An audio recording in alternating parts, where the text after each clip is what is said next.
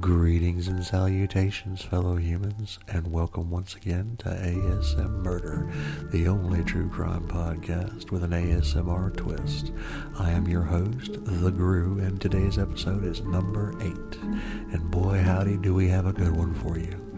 If you're a fan of older sitcoms, you might know him. I'm talking about the actor Robert Edward Crane, better known as Bob Crane. Being born in the 70s and growing up through the 80s, I of course knew him from the show Hogan's Heroes. And though I do remember the show, I don't really remember much about the plot or the jokes. I was too young to get either one.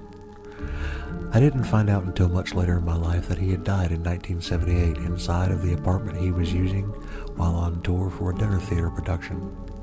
Honestly, a hell of a way to go. So walk with me a while, fellow humans, as we explore the mystery behind the murder of Bob Crane.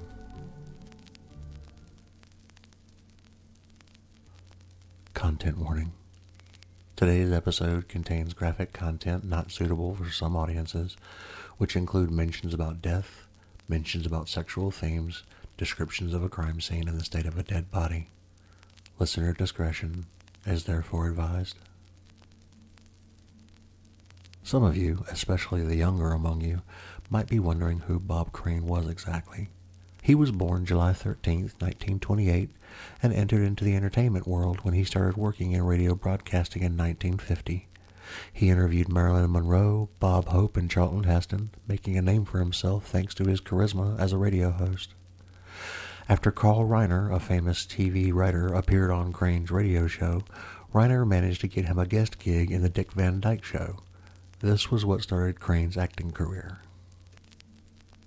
Crane became even more known when he starred in Hogan's Heroes as Colonel Robert E. Hogan, and some people say his fame appeared overnight. But we can't really deny his acting skills, which made him get nominated to the Emmy Awards 2 times. He married his high school girlfriend, Ann Terzian, and had 3 children with her, Robert, Deborah, and Karen. But even though he was in a relationship with Terzian, Crane used his fame to sleep with other women and take nude pictures of them, which he saved.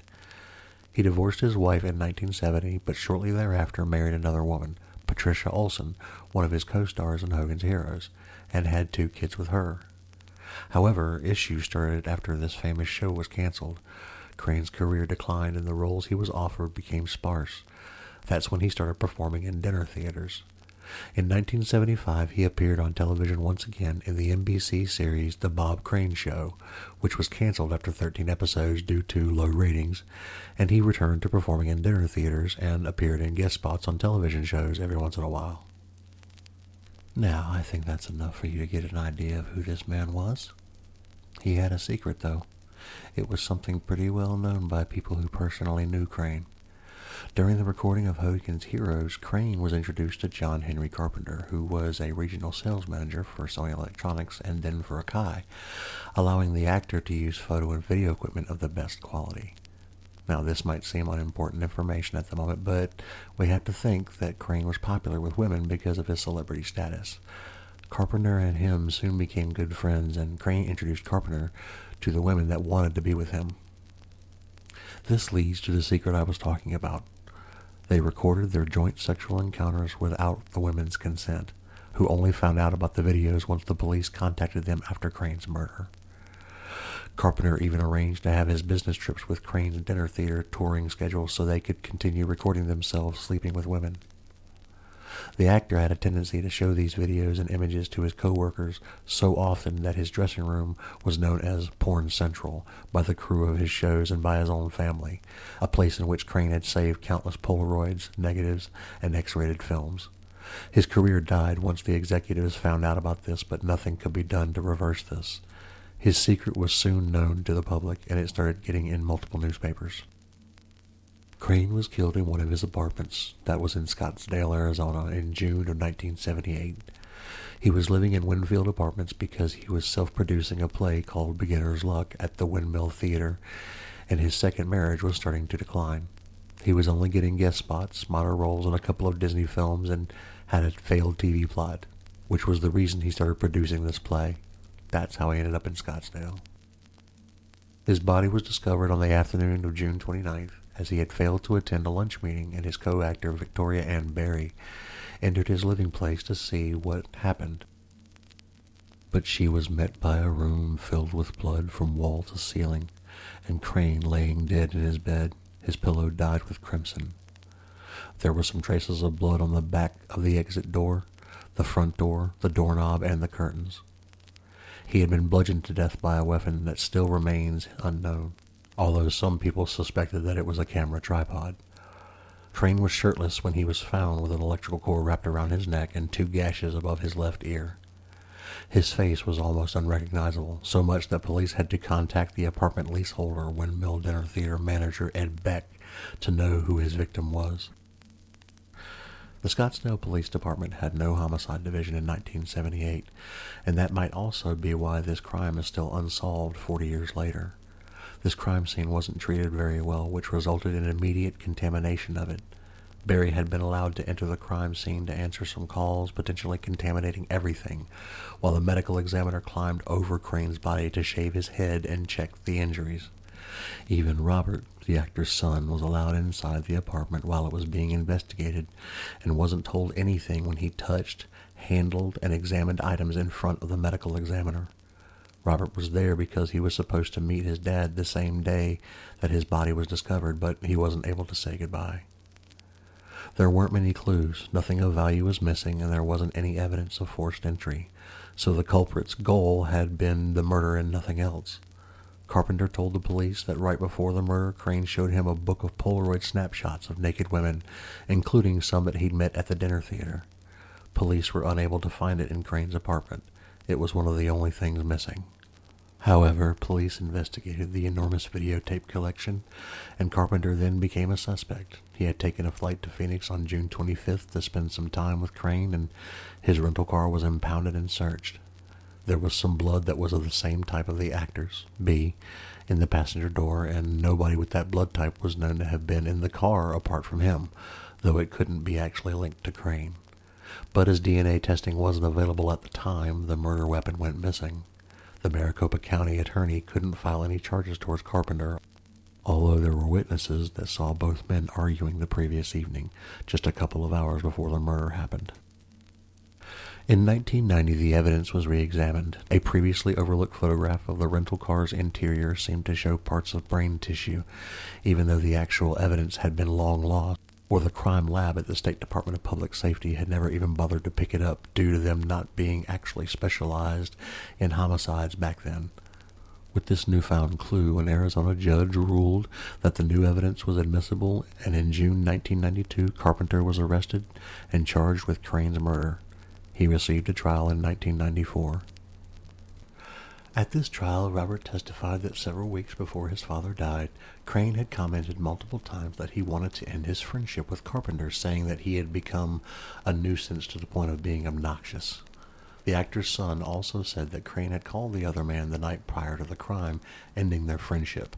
This could have been the motive that Carpenter had, or so it seemed.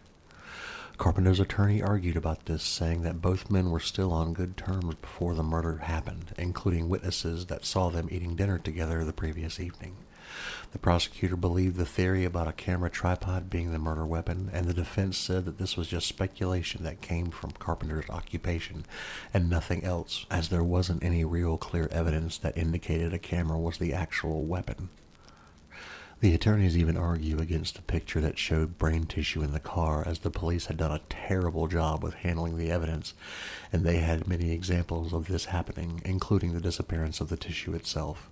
They also suggested that one of the many women that Crane had recorded without consent may even be the culprit, or it could have been their angry husbands or boyfriends. Yet some people came forward to say that the victim was usually a calm person, and that the women genuinely liked him so much that they wouldn't have wanted to commit the crime. Carpenter was acquitted, as there wasn't enough evidence to prove that he was the culprit. He was only guilty of recording and photographing his sexual partners without their consent. He died in 1998. After the trial passed, Crane's son was open about his suspicion of Patricia Olson, his father's second wife. But why did Robert suspect that his stepmother had committed the crime? That's actually pretty simple. Crane and Olson were in the middle of a divorce when his murder happened, and as she was still his wife in legal documents, she was the only one who received the monetary compensation for Crane's death. Robert says that she had won more money and got rid of her husband at the same time, like this was some kind of double deal. Olson had moved her husband's remains without saying anything to his family, which was very suspicious. Things got even worse. The woman set up a memorial website alongside her son Scott, which makes one think that it was a sweet gesture to honor Crane, but its true purpose was to sell the deceased actor's nude pictures and amateur pornos. Scott didn't comment on this website, but soon shut it down and destroyed his father's massive collection of self-made sexual content. He focused on getting his dad inducted into the Radio Hall of Fame. Nobody could prove if Olson was the true culprit of the murder because she died of lung cancer in 2007, and to begin with, she was never considered a suspect according to authorities. They didn't believe in Robert's theory, even if it seemed pretty solid, considering the amount of money that was involved. Robert is still looking for answers to this day, even though the only two suspects are long gone. He doesn't speak to his step-siblings and has never talked about his father's murder with his mother and sisters because they refused to do so. It seemed that he was pretty close to Crane, as he hadn't been able to let go of him. In 2015, Robert even wrote a book about the case titled Sex, Celebrity, and My Father's Unsolved Murder. He says, "There's still a fog, and when I say fog, it's that word closure, which I hate. But there is no closure. You live with the death for the rest of your life." Some newer DNA tests were made pretty recently, in November 2016, using the 1978 blood sample from Carpenter's rental car. This was suggested by a Phoenix TV reporter, John Hook, who suggested that newer technology might be the key to solving the murder. The reporter said that he always got requests from the public to talk about the case, having written a book about Crane's crime in which he talks about wanting to solve the crime by use of forensic science, the same way that famed attorney Vincent Bugliosi attempted to do so in his 2007 book about the Kennedy assassination. Hook took special importance to the fact that the jury had believed that Carpenter was the murderer, but there hadn't been enough evidence to send him to prison back in 1978. Hook convinced the Maricopa County District Attorney to do another DNA test just to check if something new appeared. 2 sequences were identified in these samples, one from an unknown male and the other was too degraded to get any information from it. But this consumed all of the remaining DNA traces and further tests became impossible. Crane's funeral was held on July 5, 1978 at St. Paul the Apostle Catholic Church in Westwood, Los Angeles. In true Hollywood funeral fashion, there were over 150 attendees, which included family members, friends, and people who acted alongside him, attended the ceremony. He suddenly had an enormous abundance of love right after his death. The actor was buried in Oakwood Memorial Park in Chatsworth, California. Olson later had his remains relocated to Westwood Village Memorial Park in Westwood, and she was buried beside him in 2007 under her stage name Sigrid Valde. But why is this case still talked about when there's pretty much no hope of it being solved now that all suspects are dead? Well, that's because even after the popular show Hogan's Heroes ended, it's still being shown on TV, as the setting was World War II. It's a timeless show, and it's still used as a cash cow up to this day, according to Crane's eldest son. Plus, the actor was a good-looking man, loved by audiences of all times and types. Another reason is the nature of the investigation.